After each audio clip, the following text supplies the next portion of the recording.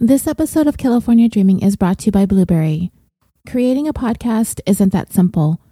It's more than just recording yourself and uploading it. To really get your show to be everything you want it to be, you're gonna need a little more than that. You need easy, reliable hosting so your time can be spent creating your content. The most accurate download stats so you know if you're reaching the audience you're wanting to. And a web page that makes setting up totally easy on you and won't take up too much of your valuable time. And Blueberry offers all of this and more for hosts and aspiring hosts alike. Simple media hosting, a fully integrated WordPress website with their PowerPress sites.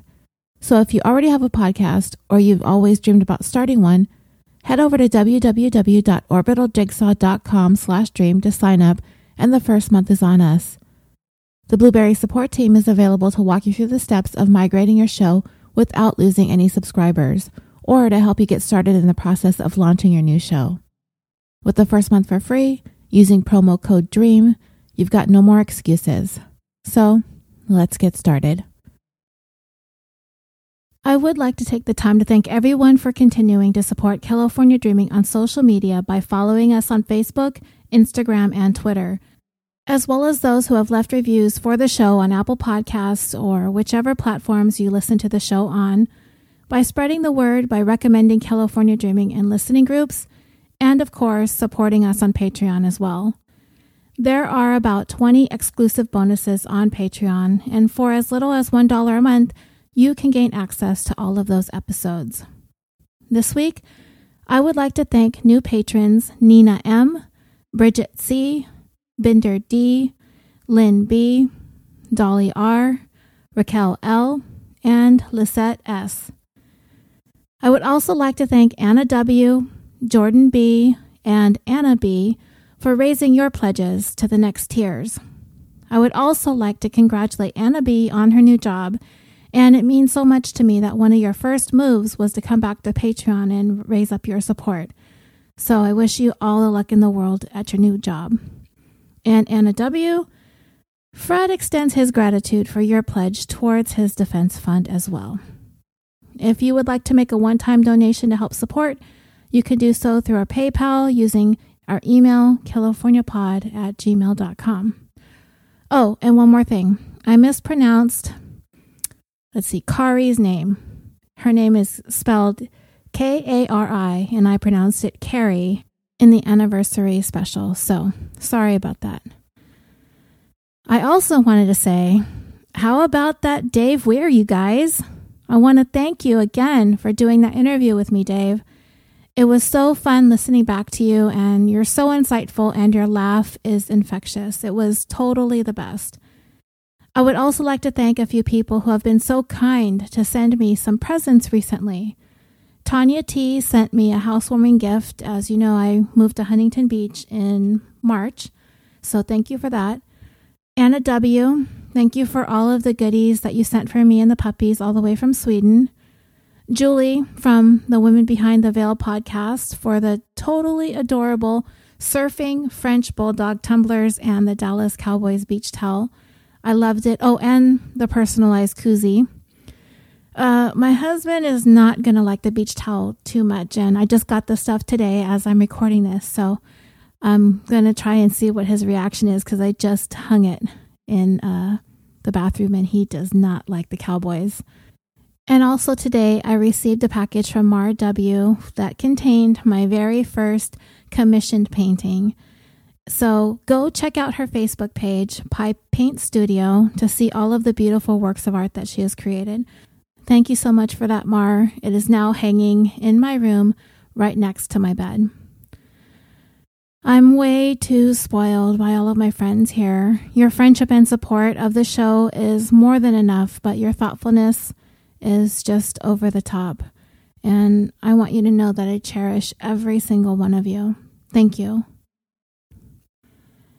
Okay, so dreamers, a few weeks ago, I poked fun at the Canadian justice system in their two-part series, The Tale of the Stopwatch Gang. So today, I figured maybe I could highlight a case from right here in California that illustrates a disturbing and tragic breakdown of our system here. Though I do feel as though we've discussed cases where the justice system has failed victims and survivors in the past. Emily Doe immediately comes to mind. Mary Vincent, who I covered on Patreon in case you are wondering. But this one we're going to discuss today, it's not funny, and it's not anything to joke about. As a matter of fact, it's pretty infuriating.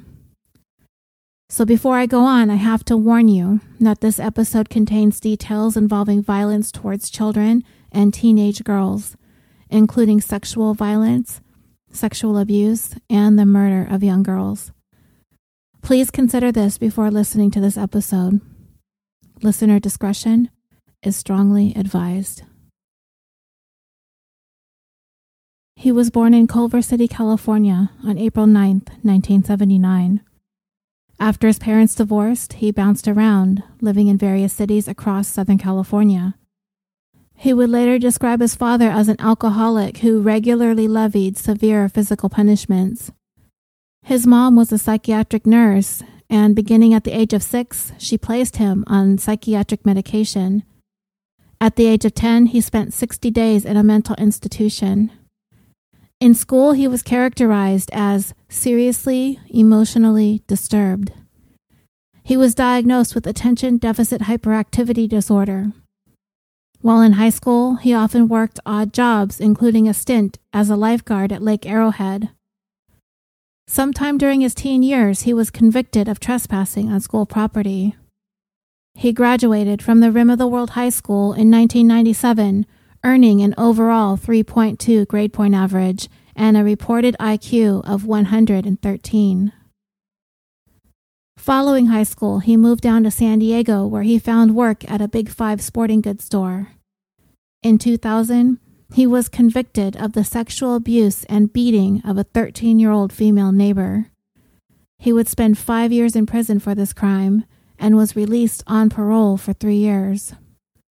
And during those 3 years, it was determined he was found to be in violation of the terms of his parole at least 7 times that went under review, and at least one instance of residing too close in proximity to a school. Another one of his violations included an investigation by his parole officer for being in possession of marijuana. This incident would later be dismissed. He had been required to wear a GPS tracking device on his ankle up until November of 2008, at which point it was removed per the terms of his release. While he had this tracking device on his ankle, it recorded a total of 168 parole violations. The GPS data documented things such as spending time in close proximity to numerous schools, daycares, and a prison where he had been suspected of supplying a prisoner with contraband. He was also found to have spent time in some remote locations that would come into play later on in our story. And then, on February 28, 2010, he would be arrested and charged with the February 25th murder of 17-year-old Chelsea King. Her body was found in a shallow grave 5 days later on March 2nd. He would soon be linked through DNA found on some of her discarded clothing, but also to another case, the attempted rape of 23-year-old Candice Moncayo as she was jogging 2 months earlier in December of 2009, though luckily she managed to fend off his attack and escape. Once in custody, he would admit to the February 2009 disappearance and murder of Amber Dubois, whose remains were found more than a year later in March of 2010. His name is John Albert Gardner III. And despite being a registered sex offender, he still managed to murder 2 girls. Amber was walking to school. Chelsea and Candice were jogging. Yet none of these girls or their families realized that a violent predator was living so close by as their girls unwittingly found their way into the crosshairs of a killer who was waiting exactly for that moment. This was and is a disgustingly egregious breakdown of the sex offender registry program in California, and we are going to look at how something like this could happen, the issues that needed to be addressed, the laws that needed some fine-tuning, and the ways to prevent something like this from ever happening again. In this 97th episode of California Dreaming, the tale of a failure of the system. Hundreds of volunteers desperately searched countless square miles in the areas surrounding Escondido, California, which is located in San Diego County, looking for missing 14-year-old Amber Dubois. Her parents, Mom Carrie McGonigal, and her dad, Mo Dubois, and her stepdad, Dave Cave. The three parents set aside whatever differences that they may have had in order to search for their 14-year-old, whose story began the day before Valentine's Day of 2009.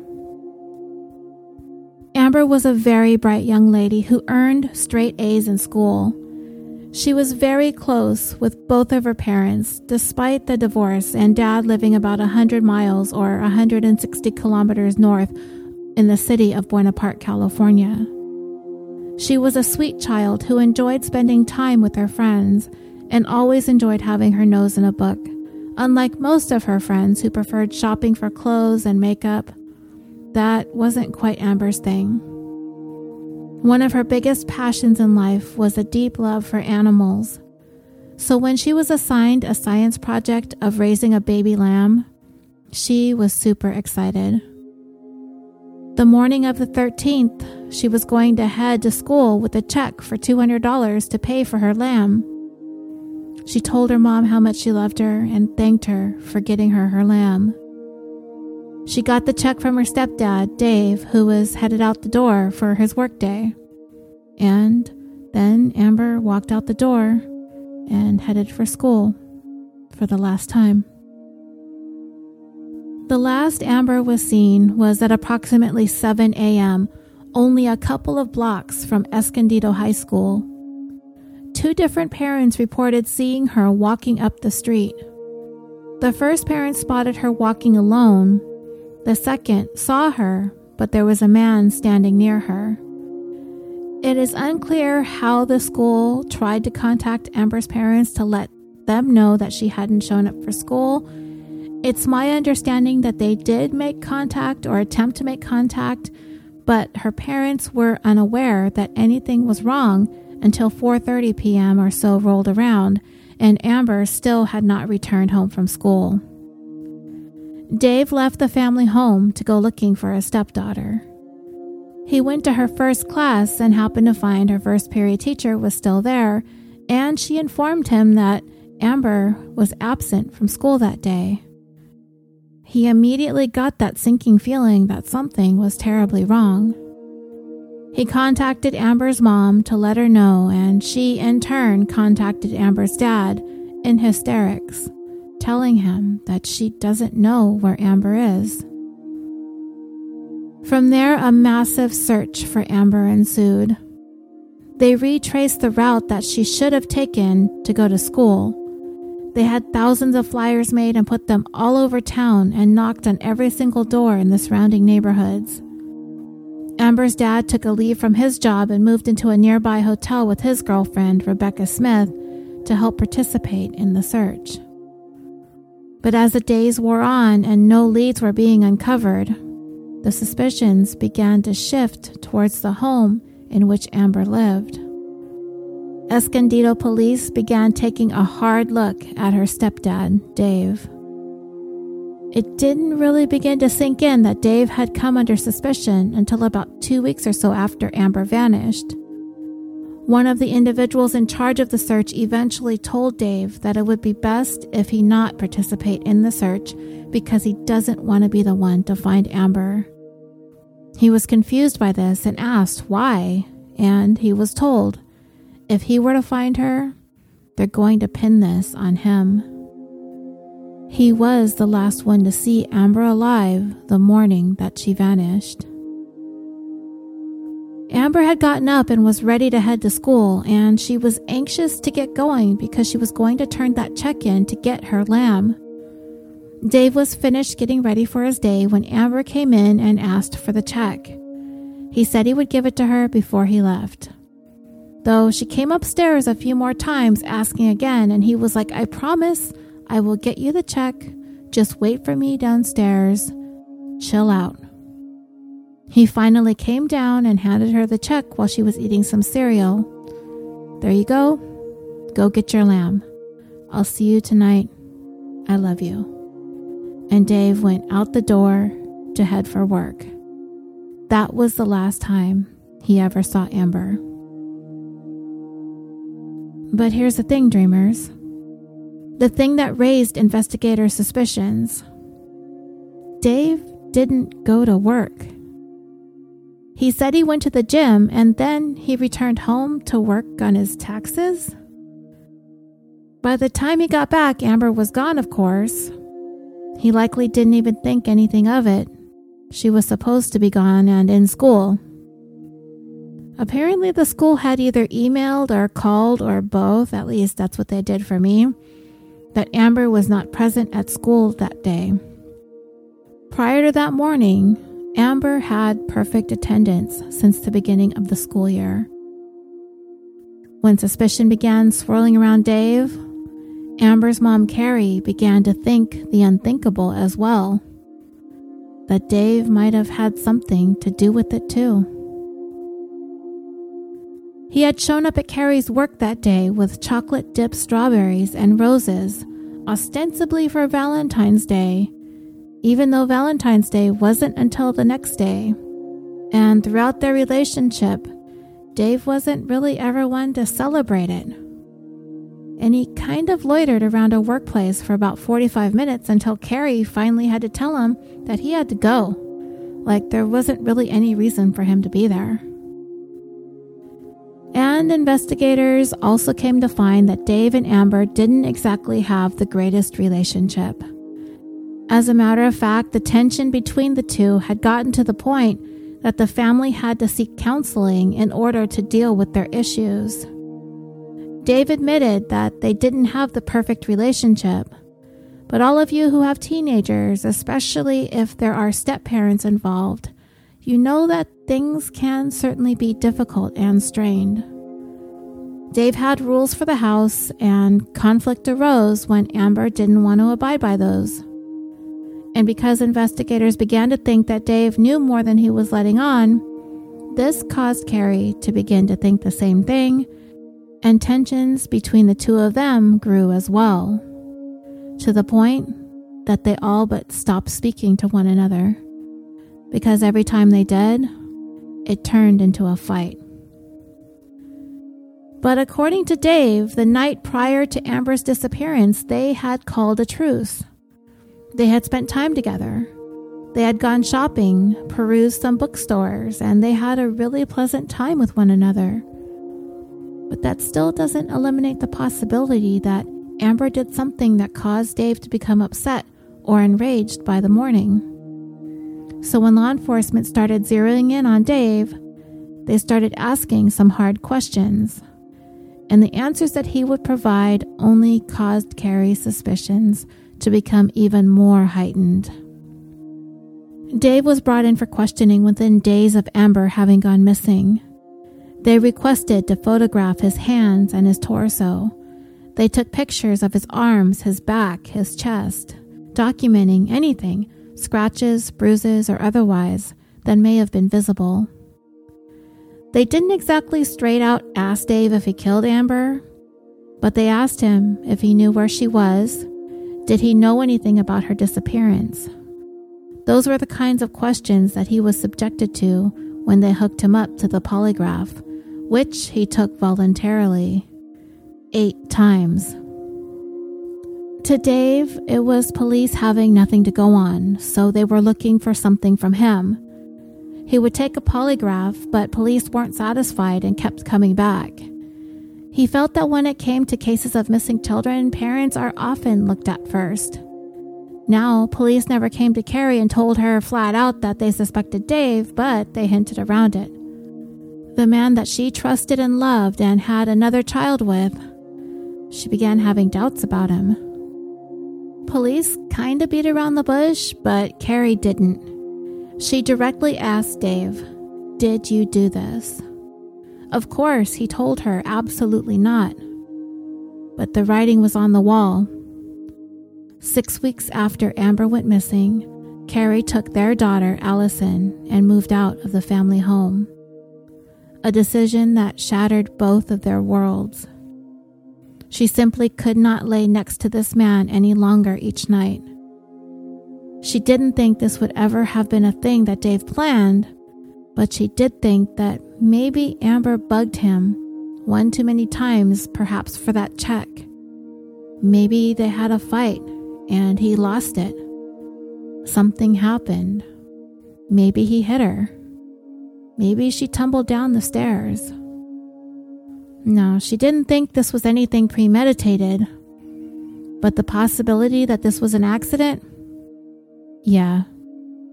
That maybe he covered it up? Yeah. His behavior that day, claiming to have gone to the gym, claiming to have gone home to do taxes, and then showing up at her work with flowers and chocolate-covered strawberries, all of that fueled her suspicions. Before long, everyone's lives began to crumble. Dave's scaffolding business faltered. He had once been the driving force, and now he was no longer able to even show up. Amber's dad, Mo, he lost his job, and his life savings went towards the search for Amber. And everyone was paranoid, including Dave and Carrie's younger daughter, Allison. Not only were lives falling apart, but everyone had lost faith in each other. They lost faith in humanity, and they were losing faith that they were ever going to find Amber. In August, 6 months after Amber vanished, Carrie's mother hired a team of live-scent search and recovery dogs to retrace Amber's steps on the last day that she was seen. Carrie was holding on to the hope that Amber was still alive somewhere, and she was determined to find her. The dogs followed the path from their house, then up towards the freeway. They led their handlers to Escondido High School, and then along a 15-mile stretch of highway that led to the Pala Indian Reservation. This was confounding to Carrie, as they had never gone there before. So she started to think that whoever grabbed Amber brought her to this reservation. Then, more than ever, she was convinced that Amber was alive and close by, within 50 miles or 80 kilometers. But those of you who are familiar with San Diego County, you know that this area is vast, and it is sprawling and desolate with lots of hills. There's so much land out there, much more than one team of dogs that she was able to hire could ever search. But Carrie kept holding on to hope. The first anniversary of Amber's disappearance, February 13th, 2010, arrived with still no answers. They held a walkathon event in order to try and raise money to continue to be put towards the mounting costs of searching for her. But even after a year, they were no closer to finding Amber than the day that she vanished. Hanging on to faith, Carrie just didn't know when or how, but something, somehow, somewhere, has got to break. Somebody out there knew something. Then, 1 year and 12 days after Amber vanished, her loved ones woke up to the devastating news that another local teenage girl had gone missing. By this time, Carrie had taken to living with a roommate, and that roommate knocked on her bedroom door and told her there was another girl that has gone missing. She's 17. Her name is Chelsea. Chelsea King. Like Amber, she too earned top grades in school, an honors student. She had gone jogging on the afternoon of February 25, 2010, near Lake Hodges. This was only 10 miles or 16 kilometers from the location where Amber disappeared from. When Chelsea did not return home from her dog, her parents, Brent and Kelly, immediately contacted authorities and turned to the media to plead for help and for their daughter's safe return. The next day, they had thousands of flyers in hand, along with hundreds of volunteers who came out to help in the search effort, and that included Carrie, Mo, and Dave.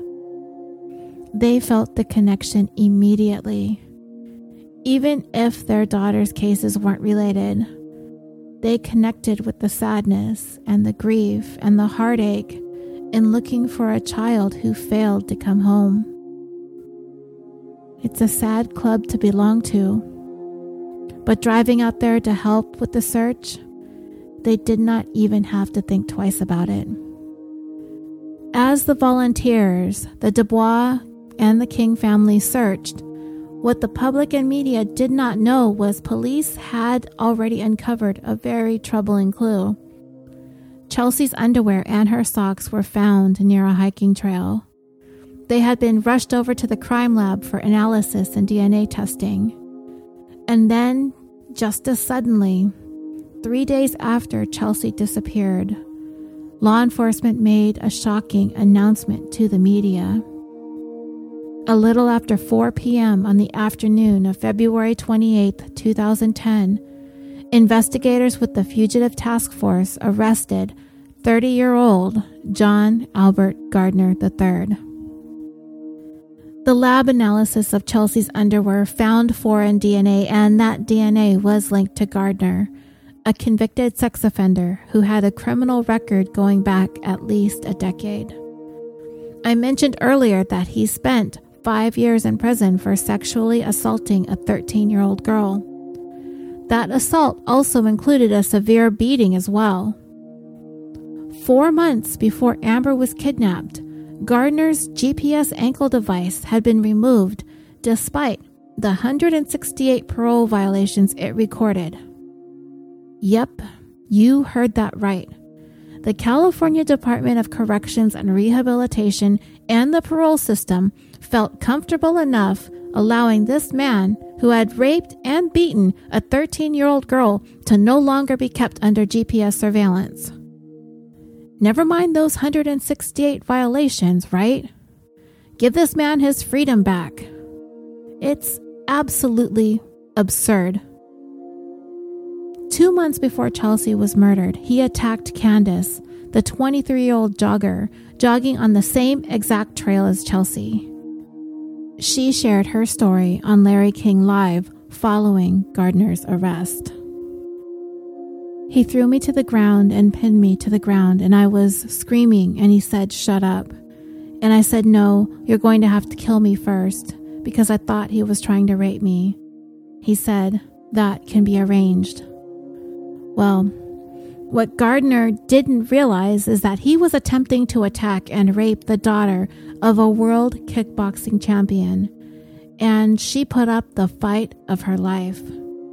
She raised her right elbow and bashed him square in the nose. He let go and put his hands over his face, turned away momentarily, undoubtedly stunned by the blow. Candace got up and ran as fast as her legs could take her, and she escaped with her life. Thank goodness. So investigators have Gardner's DNA. Not only had it been positively linked to Chelsea's articles of clothing, but also evidence collected in that attack on Candace. But they had yet to find Chelsea, and under questioning, Gardner denied involvement in both cases, even in the face of the damning DNA evidence. Then, 2 days later, while the San Diego District Attorney, Bonnie Dumanis, was in a meeting with law enforcement's top brass, suddenly everyone's electronic devices began chiming. They were all simultaneously receiving the news that everyone had been waiting for and dreading. Chelsea had been found, and she wasn't alive. Her body was discovered in a shallow grave close to a tributary near the southern shore of Lake Hodges. Gardner was promptly charged with Chelsea's murder and the assault on Candace. But in light of Gardner's arrest, Amber's family remained skeptical as to the possibility that he was involved with their daughter's case. But the skepticism was born of denial. Facing the possibility that Amber and Chelsea were linked through this man, if Amber's mom Carrie would have been willing to seriously entertain that possibility, it would mean that Amber was most certainly no longer alive, a hope that she had been hanging on to for a year. Carrie thought John Gardner was a sloppy, bumbling killer. Amber still had not been found. If Gardner caused Amber's disappearance, she figured he'd be just as sloppy and careless and they would have found her by now. While all of this was going on, Gardner's attorney was quietly trying to broker a deal with the district attorney, doing everything possible to save his client from a certain death sentence. The discussion centered around one very important person, Amber. Gardner's attorney was telling the DA, "Yeah, I'm pretty sure my client is going to be able to lead you to her remains." And the DA needed to take that into serious consideration. She had a family that had been shattered, searching for answers for over a year by this point, and it became a matter of the desire to bring Amber home more than anything else. That was the priority. So the DA spoke to Chelsea's family about it. They have an offer to be directed to the remains of Amber, and if Gardner follows through and shows them where she is, then the prosecutors on the case will take the death penalty off the table. And the Kings gave their blessings. Amber's family did not hesitate for a second when the Kings needed them, and without hesitation did the same. If that meant they could bring their missing daughter home, then yeah, make that deal. Nothing was going to bring their children back, but at least they could both be laid to rest. Of course, sadly connected for eternity, all because of John Albert Gardner III. The next night, Amber's mom and dad were asked to come in to the Escondido police station. Mo knew that the call was different from all the other previous calls, and Carrie sensed it was going to be bad right away. It had been 13 months by this time. Police were prepared to deliver the devastating news. They found Amber's remains. Carrie had been holding out, but in a way, when she was finally told and the not knowing was over, there was a small sense of relief. The part that hurt Carrie the most was the way that Amber was found. Police had to tell her that they did not have all of her. They could not say for sure, but most likely it had to do with animal activity. And the irony? Amber was found only a mile from where the scent dogs had led their handlers to 6 months earlier, near the Pala Indian Reservation. And then they learned this. Their daughter's killer was a convicted sex offender, a violent convicted sex offender with hundreds of parole violations logged by his GPS tracking device that should have sent him back to prison, possibly even for life. This man should have been sitting in a California prison when Amber disappeared, when Candace was attacked, and when Chelsea was murdered. This man should have been in prison. He had no business roaming around freely in society, unmonitored, the way that he was, obviously. And because of Gardner's confession, the cloud of suspicion that had been hanging over Amber's stepdad finally lifted. It was a relief for Carrie, but she has no regrets or guilt feeling how she felt towards him, This was her daughter. She didn't know, but it didn't matter. What was she supposed to think?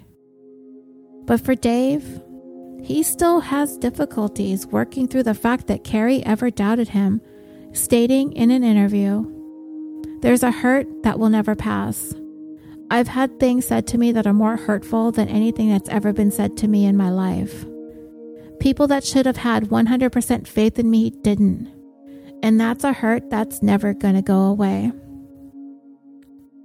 3 weeks after Amber's remains were discovered, she was finally laid to rest. On April 16th, 2010, John Albert Gardner III pleaded guilty to killing Amber and Chelsea and to the attack on the jogger who kicked his ass and escaped, Candace. But Amber's mom, Carrie, she wanted more from Gardner. More than just the guilty plea and left to rot away in prison for the rest of his life. She wanted some answers to some questions that had been eating away at her. She wanted to know what Amber was saying in her last moments on this earth. But she was not going to be able to have a face-to-face confrontation with him, at least not right away. So she tried confronting Gardner's mom, that psychiatric nurse who began plying her boy with psychiatric drugs starting at the age of 6, who never went public with any kind of statement. In an interview, Carrie said, "It pisses me off that the mom didn't go public and say, 'I'm sorry that my son is a monster. He's still my son. I still love him because he's my son, but I'm sorry. I'm reaching out to the families and apologizing for his behavior.' She just ran, and I just think that's weak." But 2 days before sentencing, Carrie was approved for a meeting with Gardner. The police gave her some pointers when talking to him face to face. You can't show any rage or any anger. If she did that, she was not going to get any answers to her questions. So she tried her best to go into this with that mindset. What she mainly wanted to know was, how did he get to Amber? How did all of this happen? How did he get her into his car? And in this case, she got some answers, which you don't always often see. You don't always see families of victims get answers from killers. And who knows if they're even going to get the truth. Carrie seemed to walk away satisfied with what Gardner had to say because it made sense, if that's even possible when your child is murdered. He told Carrie that he was driving in their neighborhood at about 7 in the morning when he saw Amber walking alone along an empty side street. For whatever reason, Amber really wasn't where her family thought she would have been or where she was supposed to have been, because she wasn't really near the school.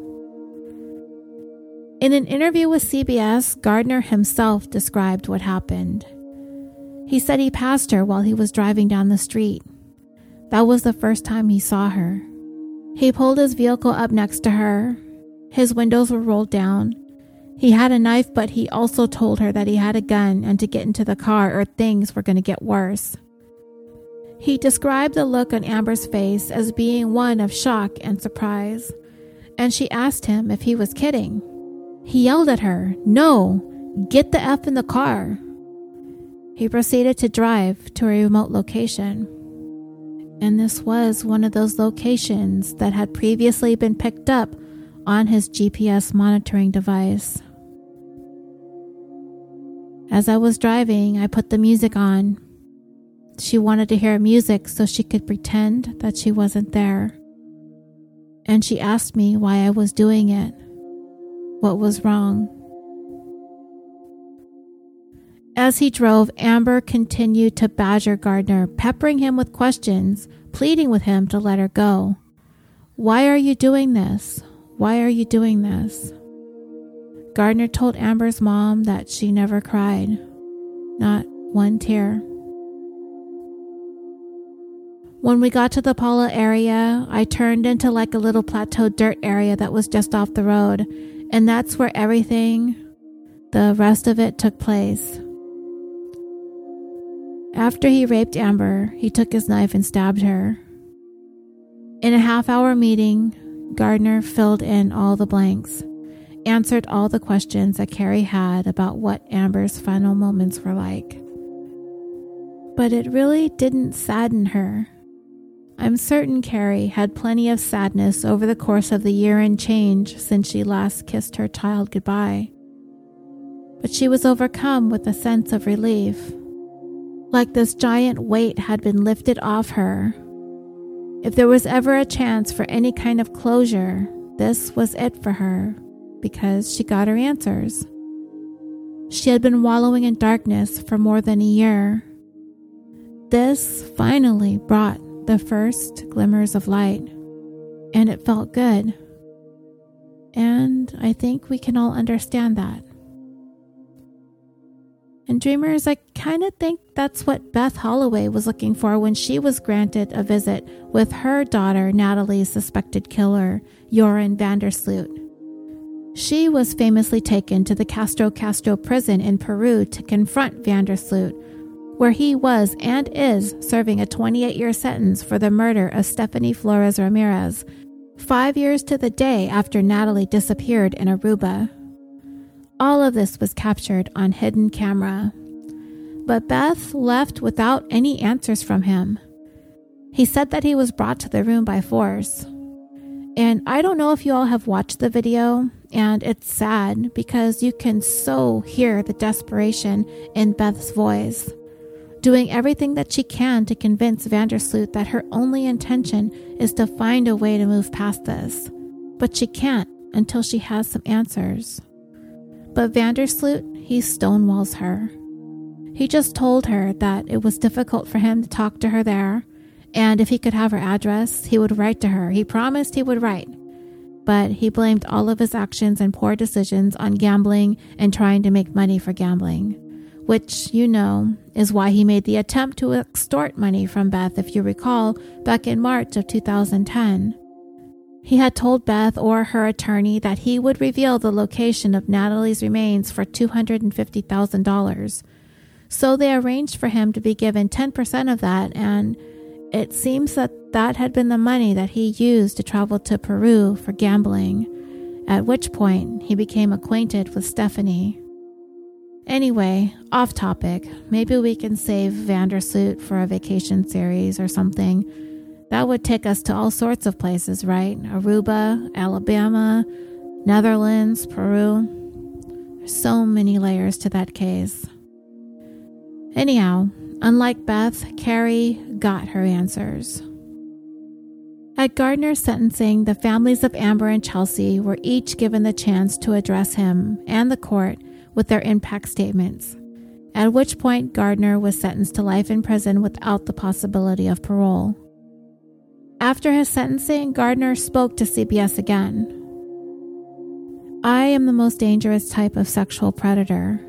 I will kill. I know I will. I'm the type that needs to be locked up forever. He said that he had been violent for as long as he can remember, and that he's been on medications for as long as he can remember too. Nearly 24 throughout the course of his life. The types of medications that are given to help control severe psychiatric conditions. But he said nothing helped him control his rage. I've done things to my family. I've hurt them. I've hit people. I've beaten people. I've done a lot of things that I regret in my life and I wish I could take back. But I still do the same things over and over again. I'm on meds now, and you can see the anger in my eyes just trying to talk. I get angry, I blow up, I explode. I don't know how to describe it. I feel like I'm out of control with myself at times, and I go and do things that I regret for the rest of my life. He described being haunted by nightmares about his victims, that these nightmares torture him, and this is what he lives with. Though he does not have trouble saying that he has remorse. Honestly, I do have remorse. The word remorse, I regret it completely. I don't even know the meaning of that word remorse. I say regret. I regret everything that I've done. But the DA called BS. Gardner cried at sentencing while Amber and Chelsea's parents reminded him what they took from their families, and the DA said it was all an act. He is a sociopath. I don't think any sociopath is capable of remorse. I think what we saw was Mr. Gardner trying to make us feel that he had remorse. And the true Gardner came out when Candace asked him in court, "How's your nose?" Yep, dreamers, she did that. And it was quite a provocative moment in court when she said that in her statement to the court and to Gardner, referring to the blow that she delivered and enabled her to outrun him and save her life. Through her tears, she said, "My name is Candace Moncayo. It's been 6 months since John Gardner attacked me, and some mornings I still wake up screaming. I'm a runner, and I'm always gloried by the solitude and peace of a long run. Those moments are when I'm most myself, and I can run along in the silence of my own mind. And while I still run, and I will run for the rest of my life, that peace has been shattered by the actions of this man. I have spent countless hours terrified and nauseous, sprinting like a frightened rabbit from the memories and the possibilities of an assault. In a single instance, this man took from me the safety and solitude of my own mind. And during every run, I fight to get it back. Every day I lace up my shoes and relive the moments of terror, the conviction that I was going to die, and the pain and the guilt that comes with being the one to survive. And every day after I have refought this battle, the Lord takes my hand and guides me to the safety and security of His presence. And at the end of every run, I am covered with the knowledge of God's love and His assurance that both Chelsea and Amber are now safe and at peace in a place where no one can ever harm them again. So because of this, I did not come here today to make a statement. The pain, sadness, the grief that my family and I have experienced is communal. Chelsea and Amber's families have already expressed the rage and anguish much better than I ever could, because their sacrifices are utterly unimaginable. And truly there are no words to describe the depths of despair and sorrow we have all experienced because of this man. I came here today to stand as a witness for Chelsea and Amber. I came to watch as justice is served for the horrifying acts that he has committed, and to stand in the place that they should have occupied. I came here today for all of the women who have ever been victims of violence, to ask with Chelsea and Amber's voices to remove this man from our world, to make us all safer by locking him up permanently, and to finally free us from this nightmare that he has created. And finally, to ask him how his nose is. And when she was done, she smiled. And when the camera focused in on Gardner, this anger rose from deep inside him, and it was felt by everyone in that courtroom there to witness this moment. He angrily turned to his attorney and mouthed the words, "She didn't hit me. She's a liar." And out loud he said she did that for publicity. I've watched the video, dreamers, and you can literally see this rage swell inside him. His chest puffed up and his face twisted and contorted. He would have exploded if he wasn't shackled and surrounded by sheriff's deputies. And of that moment, the district attorney pointed to it and said, just like that, the rage in his eyes, that's the real John Gardner. John Albert Gardner III is 40 years old today and is currently being housed at Mule Creek State Prison in Ione, California. Chelsea's younger brother, who was 13 when his sister was taken from him, released a documentary in 2014 entitled Chelsea's Light. In September of 2010, Chelsea's Law, championed by her family and the foundation they began in her memory, was signed into law that, in short, increases the penalties, parole provisions, and oversight for the worst of the worst sex offenders in society, the sexual predator that attacks children. Carrie, Amber's mom, eventually reached a place of forgiveness because that's what she feels Amber would have wanted. And last we heard, her and Dave began the healing process together as they eventually moved back in to raise their daughter. They were taking things one day at a time. So that leaves us with the burning question: how did a violent sexual predator rack up 168 parole violations on his GPS ankle monitor manage to have his monitor removed? And how was it he was able to go on to carry out these crimes, yet not fall under any suspicion? He was a sex offender, right? He was registered. When children go missing, they look up the registry to see if anyone matches witness descriptions of the suspected perpetrator, right? So why? Well, the simple answer is that the state of California screwed up. They let these girls down by failing to protect them from a violent predator like Gardner. Was there an investigation into the system's failure? Oh, you betcha. Let's talk about that. When Chelsea disappeared, several witnesses came forward and gave a description of a man that they had seen in the area. Their descriptions appeared to closely match John Gardner. Of course, nobody knew who he was at the time, just an anonymous white guy, about 6'2" or 1.88 meters tall. Brown hair, brown eyes. If you see pictures of him, he's pretty average, but I think if his mugshot were shown to witnesses, they could have identified him. And he should have been identified. He was living in the area. He's got to be registered as a sex offender, theoretically. And he was indeed registered. So when investigators went to look through the list of sex offenders in the San Diego area, he surely would have matched witness descriptions.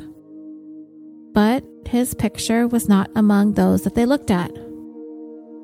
And the reason why is because John Gardner was registered in a different county, thereby enabling him to avoid detection.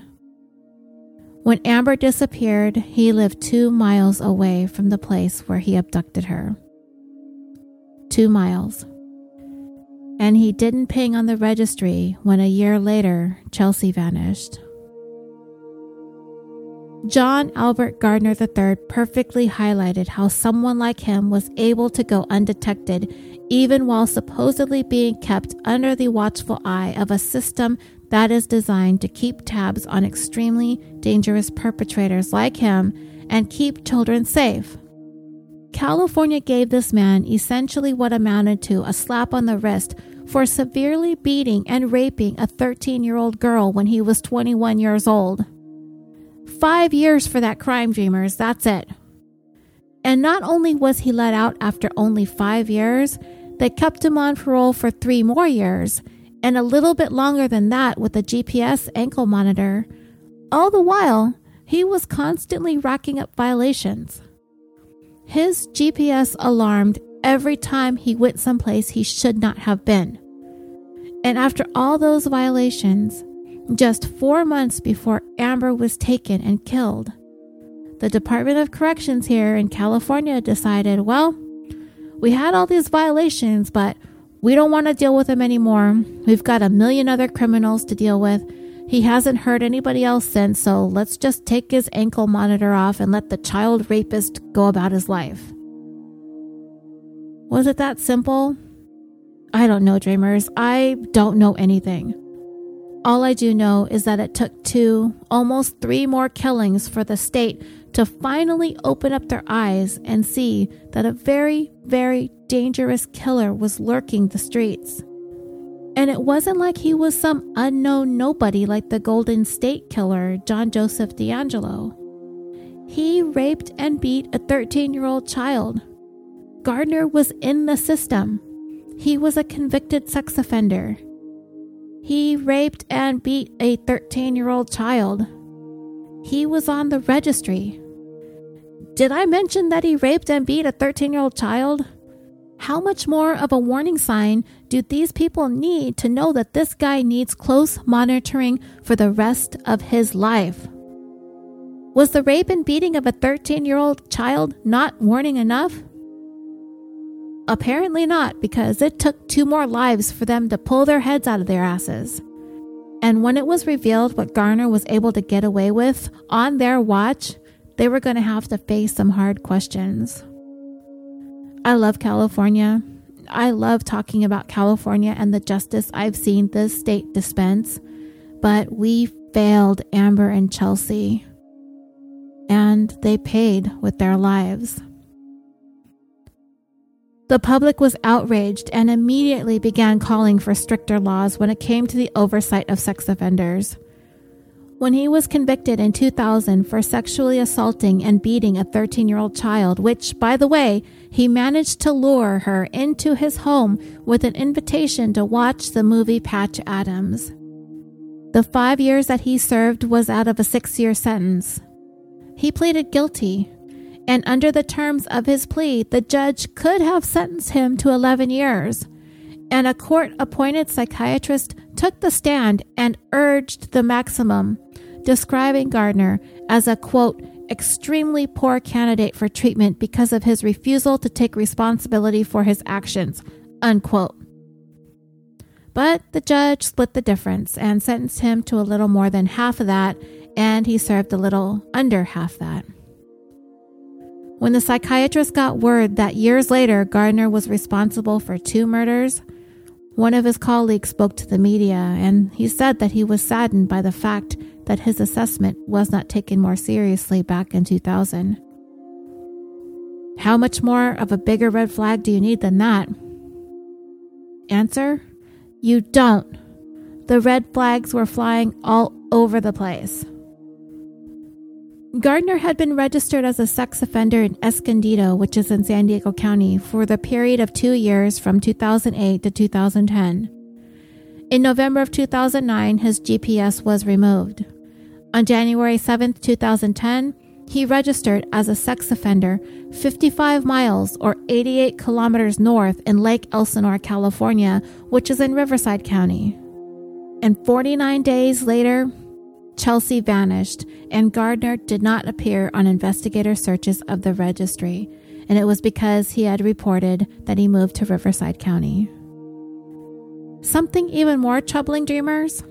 On October 28, 2009, a 16-year-old girl reported that she ran from a man who stopped next to her while she was walking to ask for directions, but then tried to force her into the car at gunpoint, though she managed to get away. She described the man in ways that matched Gardner. About 30 to 35 years old, he had a crew cut and a square jaw. Her sketch looked a lot like him. So when they checked the local registered sex offenders in Riverside County when this happened, Gardner didn't pop up on that search either because he was still registered in San Diego County. Does this not sound like John Albert Gardner was outsmarting the system by making sure he was attacking children outside the county in which he was registered? It sure does, doesn't it? Oh, and couldn't a GPS ankle cuff detect when a sex offender goes places he's not supposed to go? Aren't they supposed to stay within the borders of the county in which they're registered?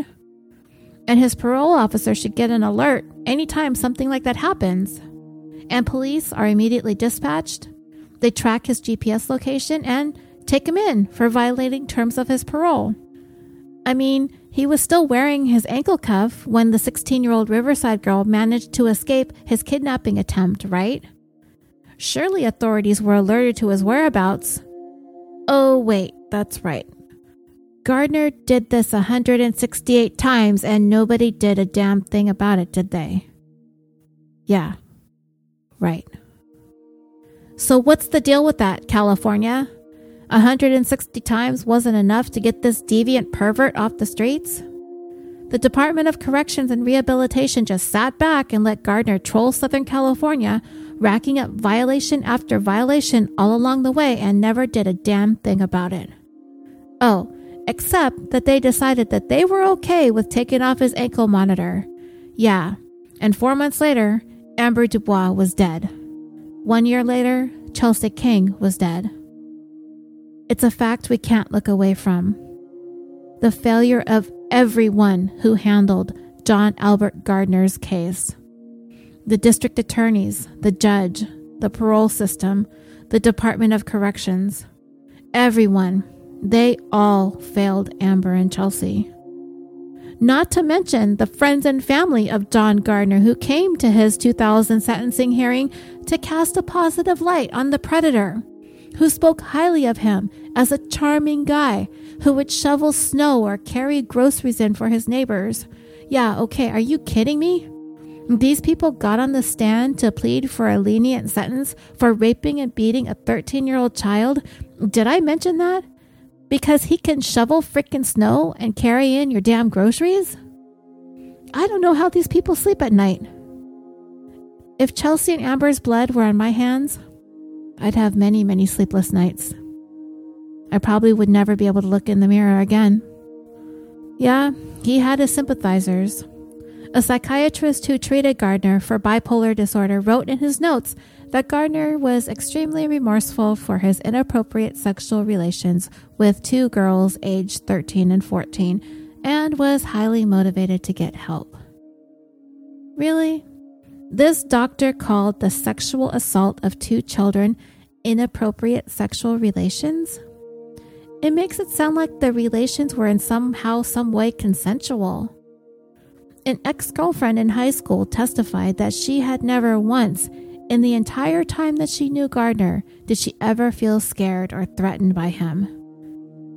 Right. Neither was Ted Bundy's girlfriend when he was killing either.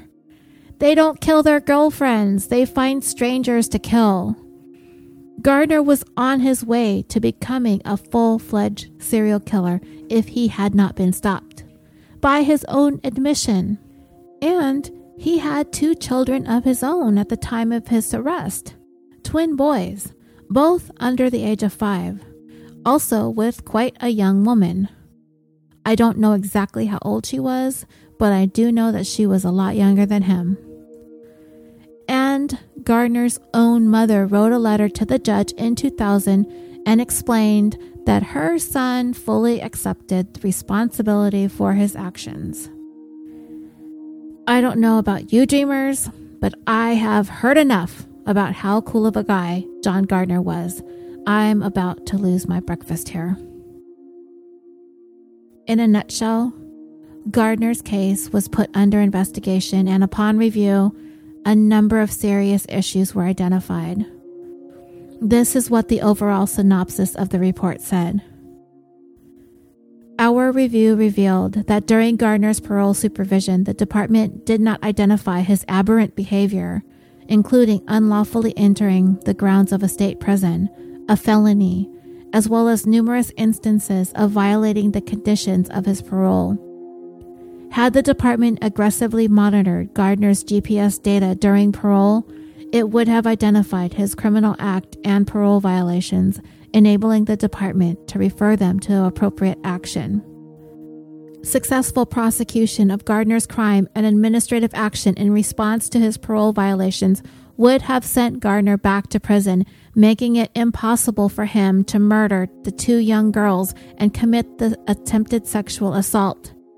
Indeed, the San Diego District Attorney advised us, had the department brought it to our attention that Gardner's criminal act of entering the grounds of a state prison, she would have charged Gardner with a 3rd strike felony, which, if Gardner were convicted, could have resulted him serving a 25 years to life sentence.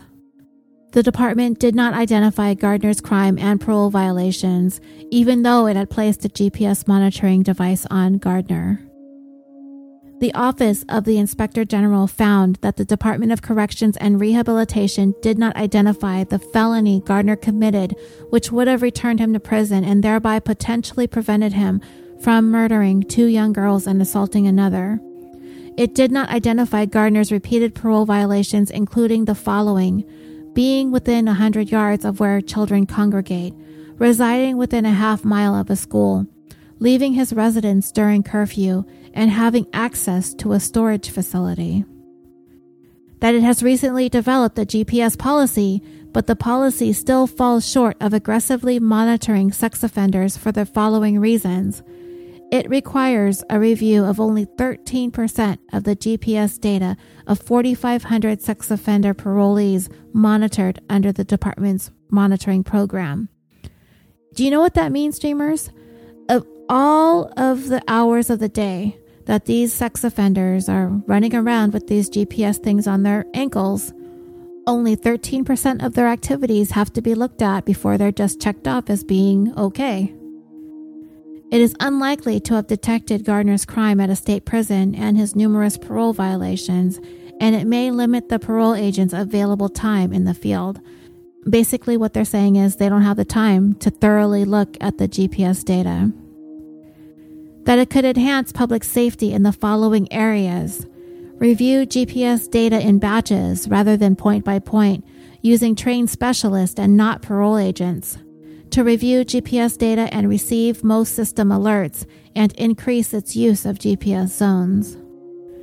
In September of 2007, it was not required that parole agents review the GPS data associated with the device. We identified this weakness in our November 2009 special report entitled The California Department of Corrections and Rehabilitation's Supervision of Parolee Philip Garrido.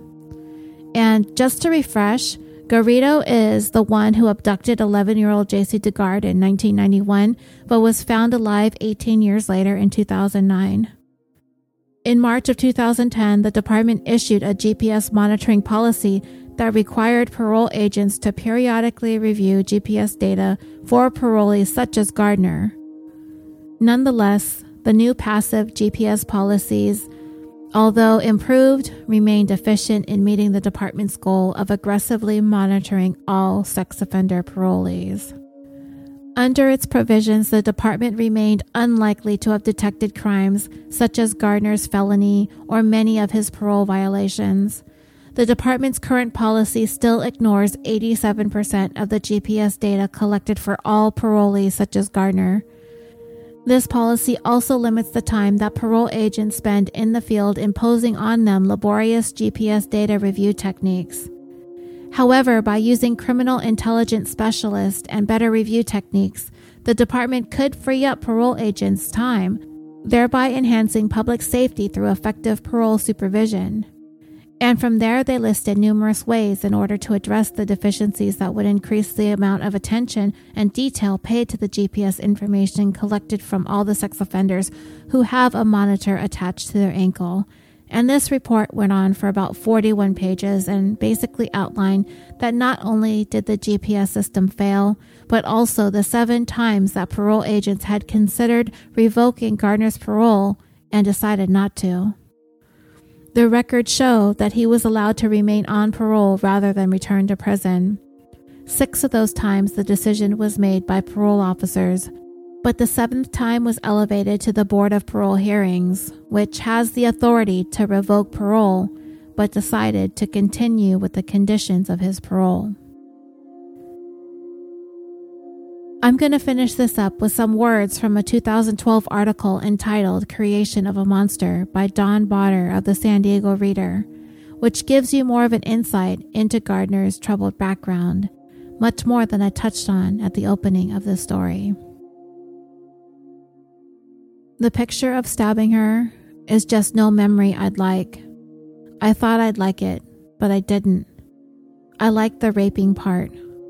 I don't like the killing part, especially if it's bloody. That was John Albert Gardner III speaking matter-of-factly in a 5-hour prison interview about his 2009 abduction, rape, murder of 14-year-old Amber Dubois of Escondido. A year after murdering Amber, Gardner, a severely disturbed registered sex offender, captured, raped, and murdered 17-year-old Chelsea King of Poway, who lived near the Rancho Bernardo area home of Gardner's mother, with whom John often stayed. Not long before murdering Chelsea, Gardner told a psychiatrist that he was in danger of hurting himself or others, but the shrink just sent him home with more medicine. 5 days later, John went on a suicidal binge of methamphetamine and other illicit drugs, which landed him in the emergency room, wrote Caitlin Rother, the author who interviewed Gardner in jail and wrote a book entitled Lost Girls. The night he murdered Chelsea, he was wildly out of control, wrote Rother, who interviewed the mother, a psychiatric nurse, several of Gardner's former girlfriends, and family members who had not previously opened up to researchers. In the prison interview, Rother asked him why he raped Chelsea. In my state of mind at the time, I wanted to have sex and I was going to have sex. Rother then asked him why he killed the teenager. Witness: can't tell if you're not there to tell. If someone else was there, I would have killed them too. This draws a terrifying portrait of a man who was sweet and cuddly one day and a crazed killer the next. The perfect storm of nature and nurture doomed him psychologically, and perfect storms of being at the wrong place at the wrong time doomed his teenage victims. In detail, Gardner is described as the complex mix of genetic and environmental risk factors, including addiction, alcoholism, physical abuse, mental illness, mental disorders, a rotating series of father figures, repeated moves from house to house, financial instability including multiple bankruptcies, molestation, and incest that ultimately turned him into a monster. In his teens, Gardner was diagnosed with attention deficit hyperactivity disorder, paranoia, and conduct disorder, but he was never considered schizophrenic. He was clearly bipolar, one sign of which was a high sex drive which can go into overdrive during a manic state, delusions of grandeur, and of superhuman powers or skills. One of Gardner's high school lovers said that in bed, Gardner was known as the Energizer Bunny. Yeah, God, that makes me sick. He could go over and over and over repeatedly, and that could go on like that for hours. And there wasn't anything sexually he wasn't willing to do. He was really focused on pleasing his partner. But fidelity was another matter. He admitted to cheating on his girlfriend more than 80 times. She learned that at a friend's party, he had had sex with 5 different girls in the course of the evening. He became the father of twin boys by still another young lady. And yet, in the prison interview, he told Rother, "I needed years of therapy to get over the anger I have towards women." He also had sex with his aunt more than once, although these did not appear to be mania-induced episodes. He claimed that she was the aggressor. She said that he was. Needless to say, Gardner's family background was dysfunctional, and it was hardly surprising that he had drug and alcohol problems as other family members had. Dreamers, I am not really moved by any of these mitigating factors, however, because the system knew or should have known this and what a man like Gardner was capable of. They should have done more to stop him. In May of 2000, when Gardner was 21, he pleaded guilty to 2 counts of lewd and lascivious acts and 1 count of false imprisonment. He confessed, "I unlawfully touched a child under 14 by humping her with the intent to gratify my sexual desires. I also unlawfully touched a child under 14 by touching her vaginal area with my hand. He also restrained her with violence." But a forensic psychiatrist said Gardner does not suffer from a psychotic disorder. He is simply a bad guy who inordinately is interested in young girls. Gardner was a danger to the community and would not benefit from sexual offender treatment because he took no responsibility for his actions. Gardner spent 5 years in prison, and in 2003, He was placed in a prison mental health facility because he was a threat to himself and others. The next year, he was talking about killing correctional officers. He also said he wanted to kill his attorney and the judge who sentenced him. He had a psychotic break. He completed parole in 2008, despite several term violations. During his parole, he was considered a, quote, moderate low-risk sex offender, a group that has a 12.8% chance of reoffending in 5 years, writes Rother. Moderate low risk? As the Amber and Chelsea story electrified San Diego and the world media, many people asked why Gardner, with an egregious record known to law enforcement, was permitted to be a danger in society, particularly young girls. Forensic psychiatrist Mark Kalish argued that the court in the 2000 case did have the information to foresee this tragedy.